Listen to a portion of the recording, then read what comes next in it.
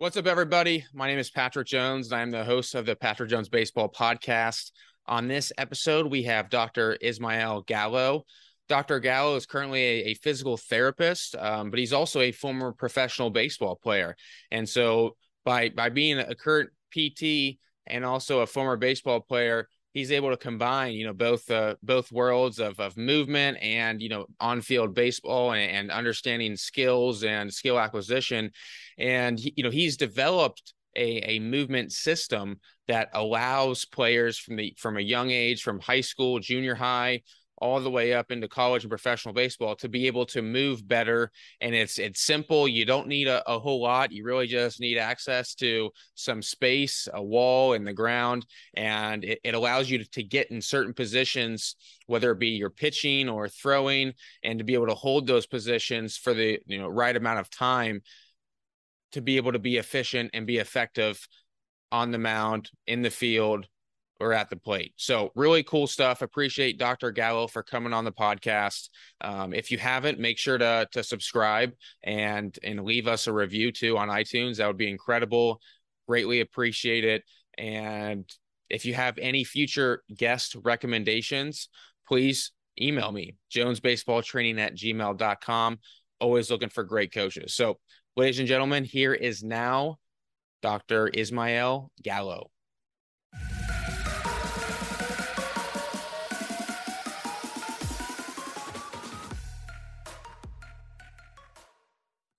All right, we now welcome on Dr. Gallo to the podcast. Dr. Gallo, appreciate you coming on the show today.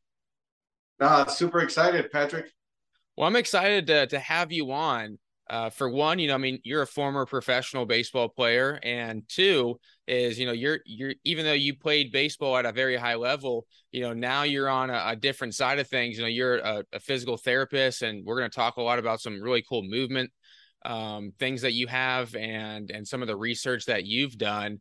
But kind of what made you, when you got done playing, did you immediately know that you wanted to get into studying the movement and biomechanics of how people move? Like, how did this all take place? Well, here's the thing is, when I signed with the Dodgers in 1997, we weren't really discussing movement or anything like that. But what we did find was back then we were seeing how people move differently, right? We started to look at players who were my size and they're hitting the ball over the batter's eye. So that stands out where you're going like, what is this guy doing to develop this type of movement, this type of power? So even in 1997, we were already trying to figure out, okay, some players move better. What is it? And once I got done with playing, my biggest thing was to get into a profession where I could start looking at movement. So I wanted to be a PE teacher. And then I realized that as I kept going through my education, that physical therapy was actually a growing field in the movement science. So that's kind of what led me into physical therapy, trying to figure out, okay, what was it that these guys back in the day, like Adrian Beltre, right? Adrian Beltre sticks out like a sore thumb kind of because he showed up on the scene and just took over like in 1997, 96.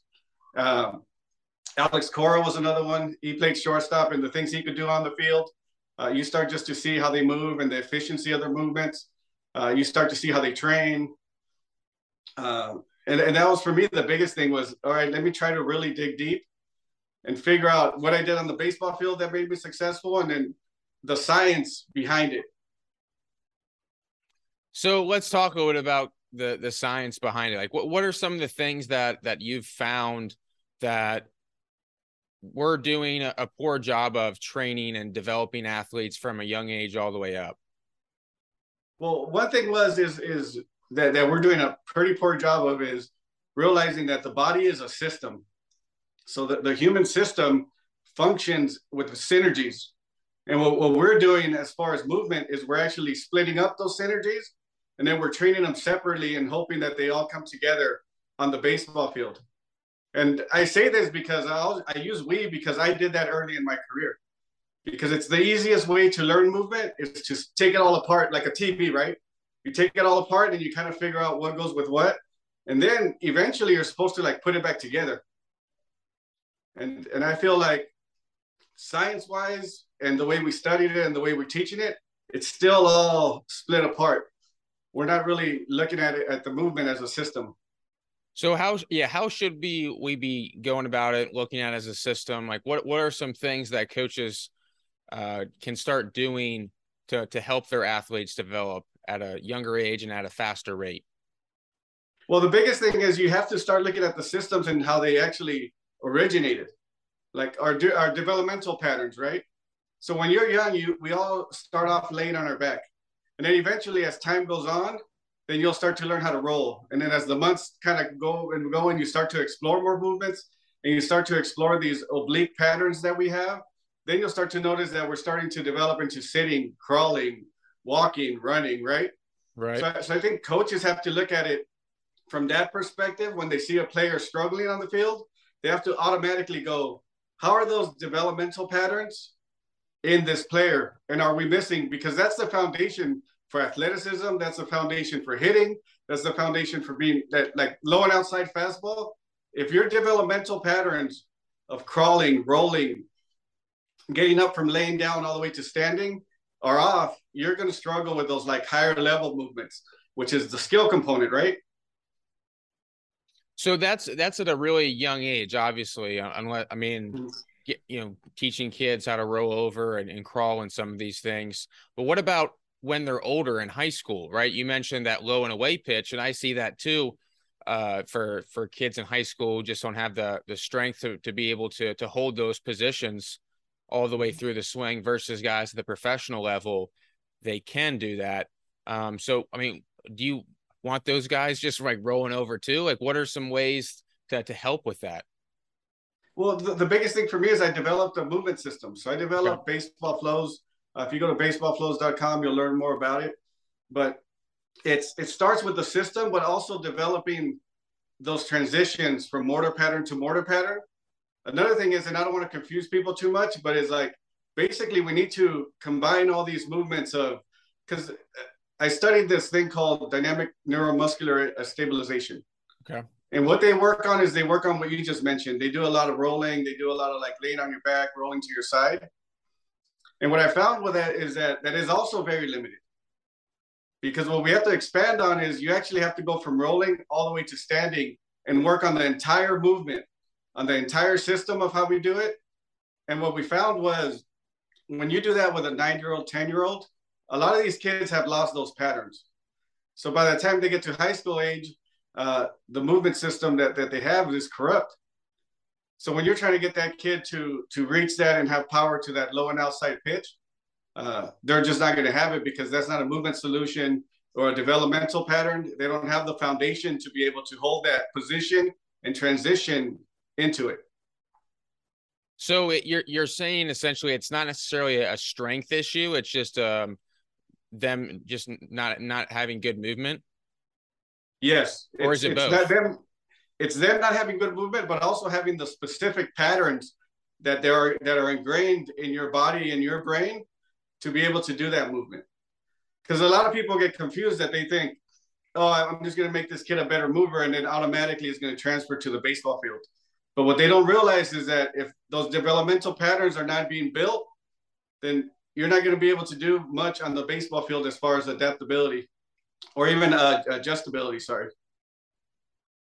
So what are some simple ways that you can help with that movement and help improve that movement if you are a coach? Like, is there any just a couple, the lowest hanging fruit that coaches could start implementing into their practices or workouts or anything to help with that? I'll be honest. I think the lowest hanging fruit is go on my Twitter, go to Flows Doc and go to Doc Baseball Flow, and then look at a lot of the movements that I put on there. That's the lowest hanging fruit. It's them starting to work on those transitions from laying down from a 90-90 into a half kneel, into a jump. That's the lowest hanging fruit. If you really want to get to these patterns and you want to start building them, then you have to work on the pattern specifically that you developed when you were young. Gotcha. So basically it's one of those things where since we're not utilizing the pattern, that's why a lot of these kids end up losing it by the time they get into high school. 100%. I think you hit the nail on the head because movement doesn't discriminate, right? So it's one of those things that If you're not using it, you're losing it. So what we have now is we have the growth of technology. We have sedentary lifestyles. We have kids that no longer climb trees, right? So even just in a big picture wise, like socially, our movement literacy is not doing too well. So once you get a kid on the iPad at 6 years old and they're just kind of sitting in bed and just watching the iPad, by the time they get to high school, these patterns are pretty much gone in a lot of these kids. And the way I know it is because I've been testing these patterns with kids for over a decade. So every evaluation I get them on the ground. We start doing the patterns and trying to figure out how they deal with these movements. And I'll tell you this, every single kid that we get in the clinic is not doing too well with them. Now, how big of an impact is it that, you know, obviously that or during that age range, they're going through puberty too. So, I mean, could that be part of the reason why they're losing some of that movement and mobility is because their body's changing? You're asking some perfect questions, man. It's like you're putting them on a tee for me. it's when you go to a growth spurt, right? This is like the best time to rebuild all these patterns because you're right. Your bones are growing faster, your muscle, the ratios are starting to kind of fall off. That's why a lot of these kids, when they go through like a 6-inch growth spurt, they look uncoordinated. They're slow. They're not moving as well as they would. They're striking out a lot, right? They can't throw a strike. And you know this because you see it on your end where you go like, hey, this kid was raking a year ago, and then what happened to him? But that's, for me, like the perfect time to get them started on the baseball flows because we'll start to re-ingrain those patterns. We'll start to retrain them. We'll start to reprogram those ingrained patterns right back into the system.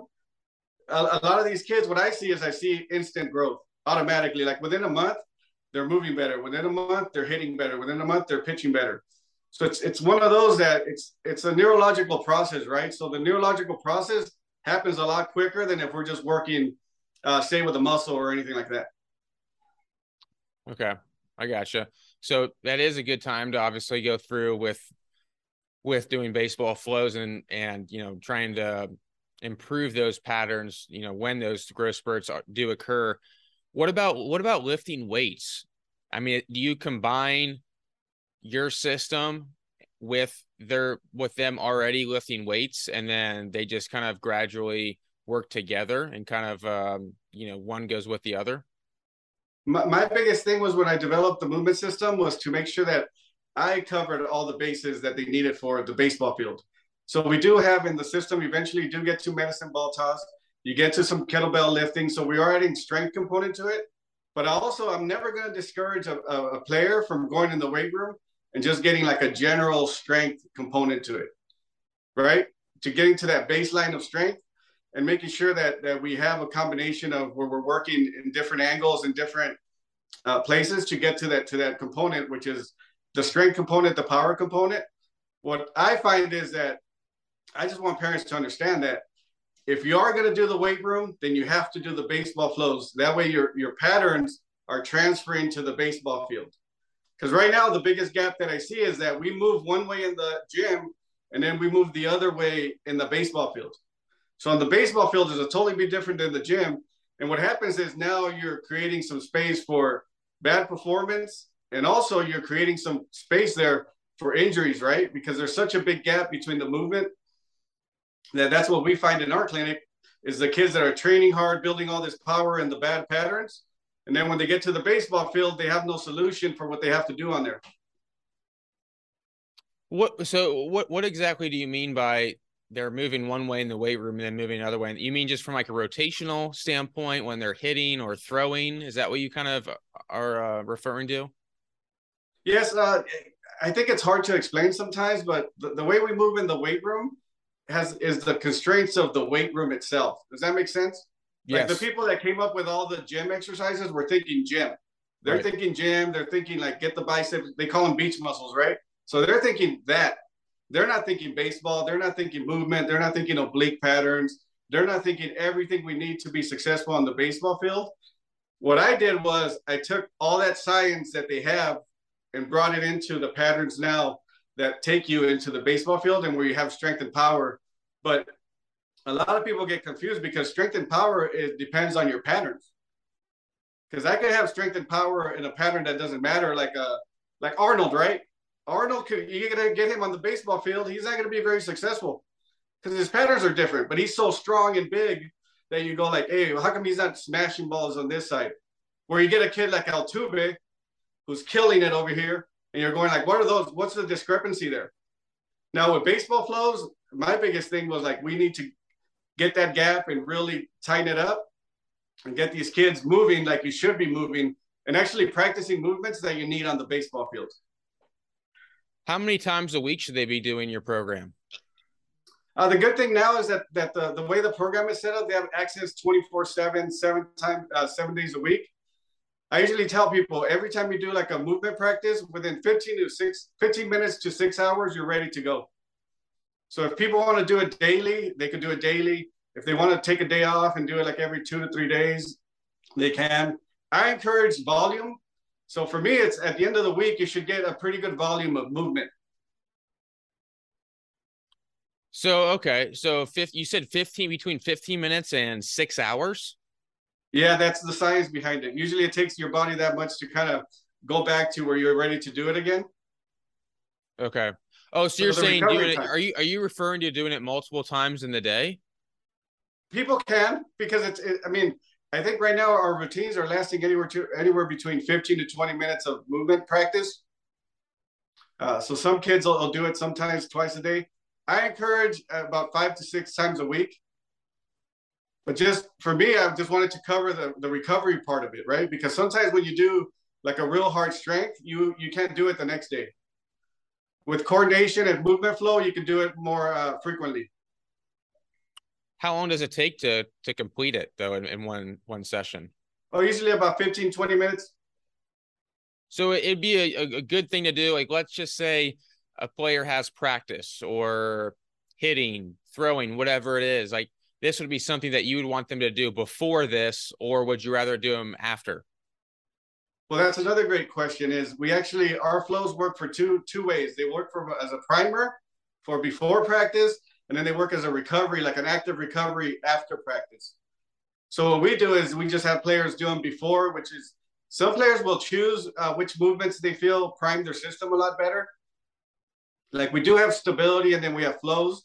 Sometimes players like to do the stability before practice, and then after practice, they like to flow and kind of get that recovery, get the juices flowing. And I've had players who do vice versa. They do the flow before, and then they do the stability afterwards. Either way, on my end, I feel as long as you're flowing in your movement and you're creating the right patterns, I mean, you could kind of get creative with how you do it. How long does it normally take to start to see changes that will show up during a game? A lot of that depends on the player. I'll be honest with you. Is some players it's really quick. I mean, I had a girl that did it. That she was my pilot, and she was at the University of Utah. And she saw changes within a week. How she was getting to that inside fastball. I think she was having trouble clearing her hips enough to be able to get to that inside and up fastball, that high and in.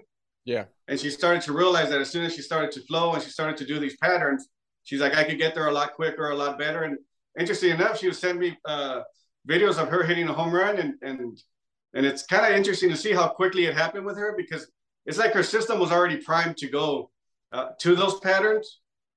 Now, a younger kid, I'm guessing someone who's not as coordinated and kind of still needs to develop a little bit, but this could happen within a month or 2 months. But my program is a year-round program, so it's not one of those that you do and then you move on. Because what ends up happening is a lot of people think like, oh, I'll just do it for 2 months and then I'm done. But then as you play, as your kid gets older, as they start to grow, I'm telling you, these developmental patterns are constantly trying to get away from us. So it's always a good idea to have some type of movement practice where you're doing it year-round, even in season, in the off season. This should be a year-round training. It's not like you don't want these patterns to get away from you. What age should they start to do some of these movement patterns? I mean, just as young as possible? Well, I'll tell you this, these are natural ingrained patterns in us. So it's almost like telling a 3-year-old, like, when should you start rolling and moving around and doing what it is you do? But for me, at least the youngest one we have, I think, doing them is like a 9 or 10-year-old. A lot of the time, it's one of those where if they get any younger than that, I kind of just, I mean, it's tricky, right? You don't want them to I want kids to learn from play and to realize that like, hey, these things are going to be playful and you're going to learn from play. And it's not something that you want to like, I don't know, you don't want to create like this, we're going to do this at 6 years old, at 7 years old. I think at that point I would go like, hey, play around with them and move around. But by the time they hit like 9 or 10 and they're starting to get into that like pre-puberty, that's probably a real good time to start working on the baseball flows. Do you need anything for the program, or is it something that you just need literally the ground and space? You need the ground and the wall, and those are the two things you need at the beginning. But obviously, as the program what's the wall for? What do you need the wall for? Just for medicine ball stuff? No. The wall in general, the way you got to start thinking is the way you use the ground is it creates more stability when you get grounded. So finding like another point of stability by using the wall and holding on to it when you do certain movements, it just creates a lot more stability a lot quicker in the middle of your body. So I use the wall a lot to kind of get grounded. Because as you know, Patrick, is we gotta develop this affinity for the wall or for ground, right? We gotta develop this affinity for how do I stay grounded? How do I use the stability to be able to power up from it? So the walls are great for adding just another point of stability. And that's what we use it at the beginning. We use that a lot. But eventually what you will need is you'll need resistance bands, you'll need a kettlebell, and you need a medicine ball. But that's like months down the road after you develop the patterns to begin with. Gotcha. Okay. I know you're also a physical therapist, right? During your main job right now. And I know you work with baseball players of all ages and in your practice, seeing them, during the day. What are some of the things that you see, like injuries or just, is there something preventative that they could be doing on a regular basis? And maybe it's different for pitchers versus position players just because of how much throwing they do. But is there anything specific that you see routinely a lot that could be preventative? Well, my biggest thing, and I hate to go back to the program every single time, but this is 100% why I created the baseball flows, is I actually got tired of seeing kids that could have just been doing the flows to begin with 2-3 years before they saw me, that they might have never even got to my clinic. So my biggest thing was to actually, literally put myself out of a job so they don't have to come to me. So their patterns are good, so they're not getting these injuries. So the baseball flows for me was the biggest thing to create at that point, was because that is something preventative they can do now that's within them before they get that elbow pain, before they get that shoulder pain, before they start to break down. Let's make sure these patterns and these developmental patterns are 100% good. And that's going to prevent a lot of injuries moving forward. What are some mechanical issues you see from pitchers that when you watch them on video that you're like, that's an injury waiting to happen?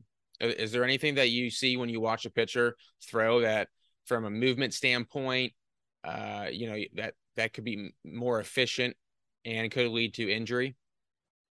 Well, the biggest thing I see from pitchers and hitters is the lack of movement flow, the lack of how they transition. Like, for example, we'll teach a pitcher or a hitter how to do a hip hinge.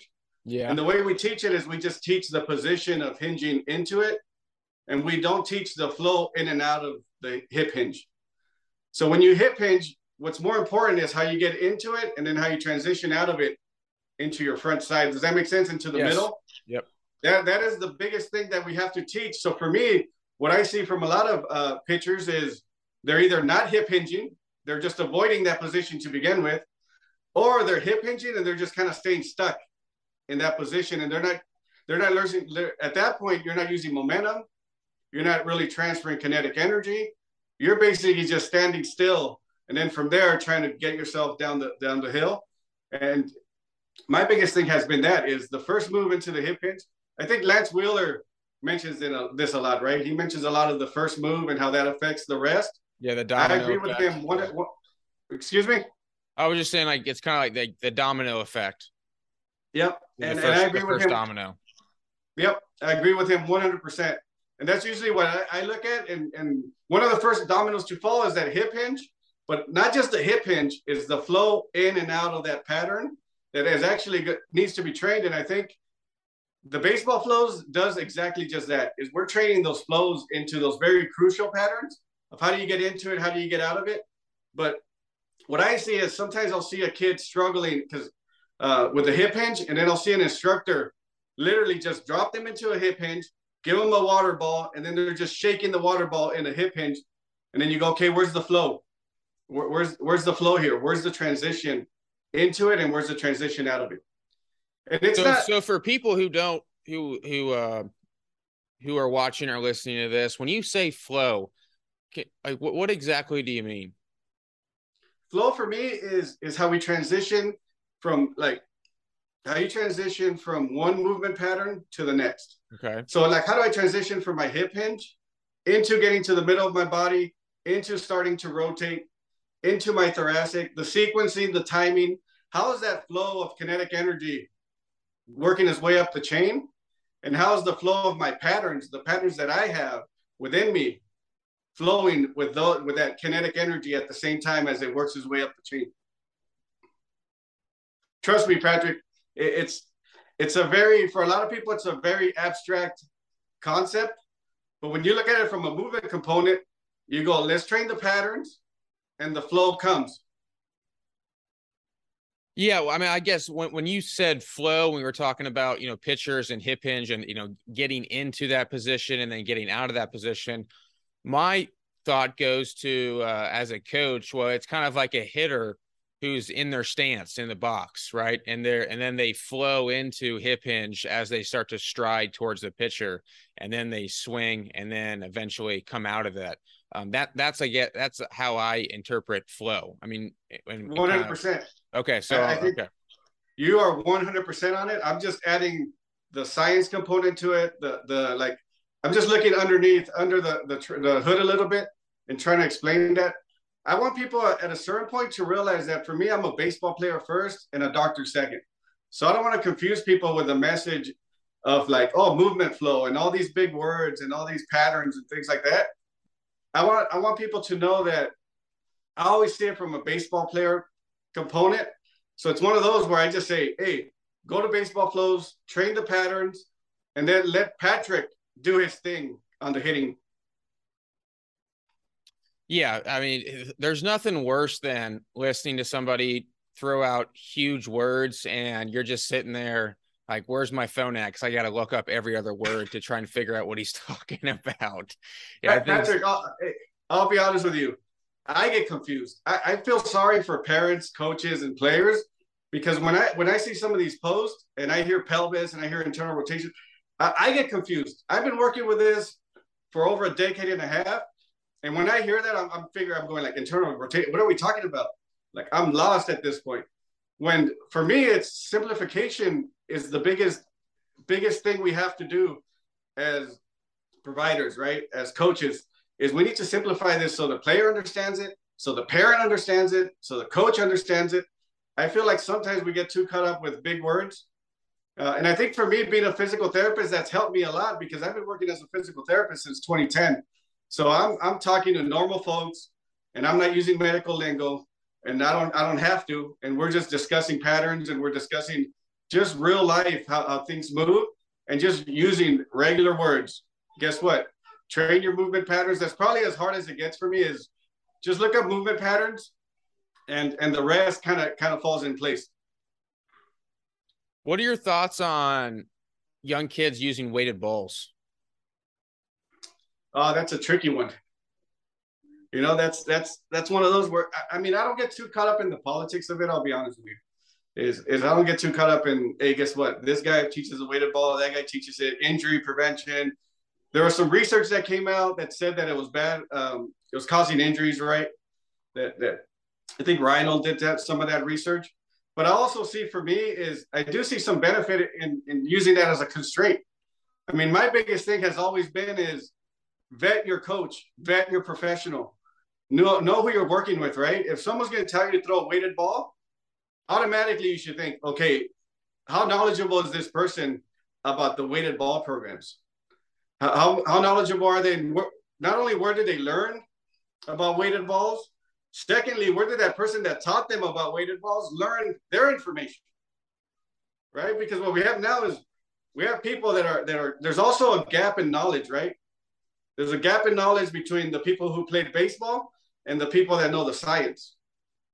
And what I find from my end is I see a huge gap there where you got people who know the science that don't know anything about baseball, how to throw a baseball, all of a sudden going, oh, this is how you do it. And you go like, hold on, there's a big gap there between the classroom and the baseball field. And then you got people that were on the baseball field who don't understand the science very well, who think, oh, I know the science. I know all the science. I read one study and now I know everything about everything. I listened to Dr. Gallo on a podcast once. I got it down. Yeah, exactly. I told my brother this morning, I said, dude, you don't take a weekend course and perform heart surgery on Monday. Right. Yeah. I don't, at least not anybody I love. Yeah. Not yet. And for me, the biggest thing is I'm trying to kind of really get people to go like, there's a gap here. Let me guide you through this. Let me guide you through this gap. Let me be the curator of some of this information because I've been on the baseball field for a long time. And I've been in the science and I've been in the lab and I've been treating patients and I've been working with players for a long time also. And I was able to kind of marry the baseball and the science and kind of put it together. So my biggest thing is I'm not too biased towards anything. I always just look at vet your coach, vet your instructor, and then vet the person that taught them. Because sometimes we get too caught up on followers and who has the most followers and who has the most clout. And then we put them as gurus, when in reality, you go, okay, where's your background? Where's your science background? Where did you study? Where did you get this knowledge from? And then where did you play too also, right? There's this, how much do you know about baseball? How much do you know about science? And we're trying to marry that with instructors. Experience matters. The reps matter. You talked about, heart surgery. And I mean, you need a lot of reps to be able to master your craft as a coach or whatever it is. And I forget where, I think it was The Athletic. I saw a quote anyway. You'll like this, from Joe Madden that he talked about, a watch. He's like, I don't need to know every detail on how a watch was built. I just need to know what time it was, what time it is. And it's kind of what you're referring to anyway, of, people who never played baseball and just, on the data side, and telling people who are on the field, what exactly they should be doing without having any experience at all. And then the people on the baseball side be like, we just need like simple information. Like, we don't need to be bombarded with every single statistic. So it's being able to combine both of those and simplify it is incredibly important. It's hard. It's a lot harder than people realize it. It's hard, especially when you're in an organization, whether it be at the travel level or even a major league level, because there's so many different moving parts. But, luckily we have someone like you who can simplify it for people who are listening. And I think it's funny that, like you said, you get confused on Twitter, and yet here you are as a physical therapist with like every certification in the world. And if you're getting confused, and I can only imagine what someone who is not even in the baseball world as a parent, what they're thinking. Yeah, I think for me, that's the biggest concern, right? Is because at a certain point, parents are on social media, players are on social media, coaches are on social media. So sometimes the message, like my message, for example, right? Sometimes it gets drowned by all these other messages that are going like, I've had people on Facebook and on Twitter argue with me about movement. And I go, okay, like, I want to have a discussion. I don't want to have an argument. Like, if you give me good reasoning, you give me great understanding of it, then I'm listening. Because trust me, no one's too grown to grow, right? Right. So it's one of those where I always tell people, unlearning is part of the learning process. You got to be able to say, guess what? I don't have all the answers, but guess what? I've experienced so much on the baseball field, and I've experienced so much on the science, so much on the physical therapy side. And it's one of those where you go, I'm just combining it. This is what I've learned in my process and in my journey. And I feel like it's just a different perspective, Patrick. There's not many people who have played professional baseball who kind of nerded out on the science part and took it to a doctor. There's not many people that have done that.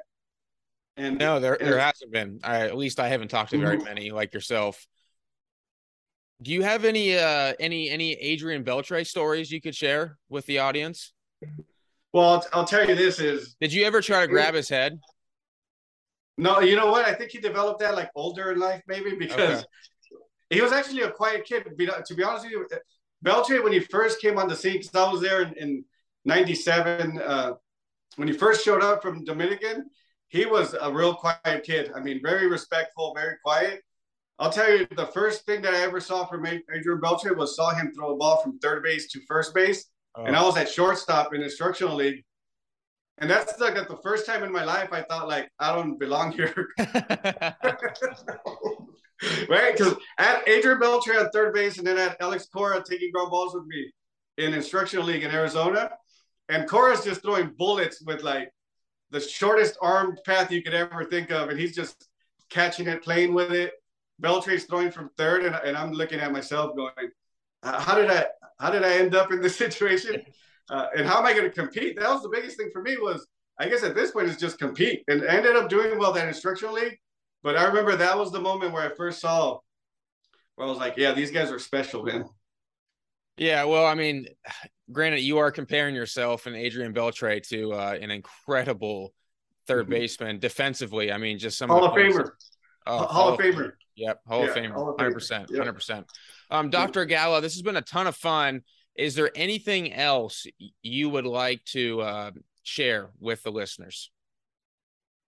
Well, I think for me, it's also it's good for the listeners to know a little bit about my history. Okay. How did I get to the doctorate, right? How did I get to professional baseball? Because I feel like that story there is just very interesting, right? Is because I went from a kid who was like the worst student you could ever think of, Patrick. I was ditching. I think in eighth grade, I must have ditched like 40 days. Ninth grade, I barely made grades to play freshman baseball. And then eventually I didn't have grades, so I didn't play my sophomore year due to academic problems. And then my junior year, I didn't play either. So eventually I dropped out of high school. So at 17, I was out of baseball, out of school, out of options. So I ended up getting my GED and luckily got into a junior college. And I met Coach Art Masmanian, who's like the old school coach. You're talking about like Sparky Anderson, that type of old school. Like he played with those guys. And he always told me, I'm going to play the best 9 guys. And it turns out I was one of them. So I ended up getting drafted that year. So I went from 17 high school dropout to 19 being drafted in the 20th round by the Dodgers, which I'm from close to LA. So it was like my hometown team drafting you. So I go and play. And then now I go through there and you have the greats of Tommy Lasorda. You have Sandy Koufax. I mean, the Dodgers as an organization did a great job of keeping the old school players coming back and giving us like a speech. They would give us motivational speeches. So I went through 5 years of that. So once that totally changed my perspective on school, it changed my perspective on how I could be successful outside of baseball. And from there, when I got back, getting the doctorate was almost like a cakewalk because I had such a motivation to just do something better with my life than just be a high school dropout.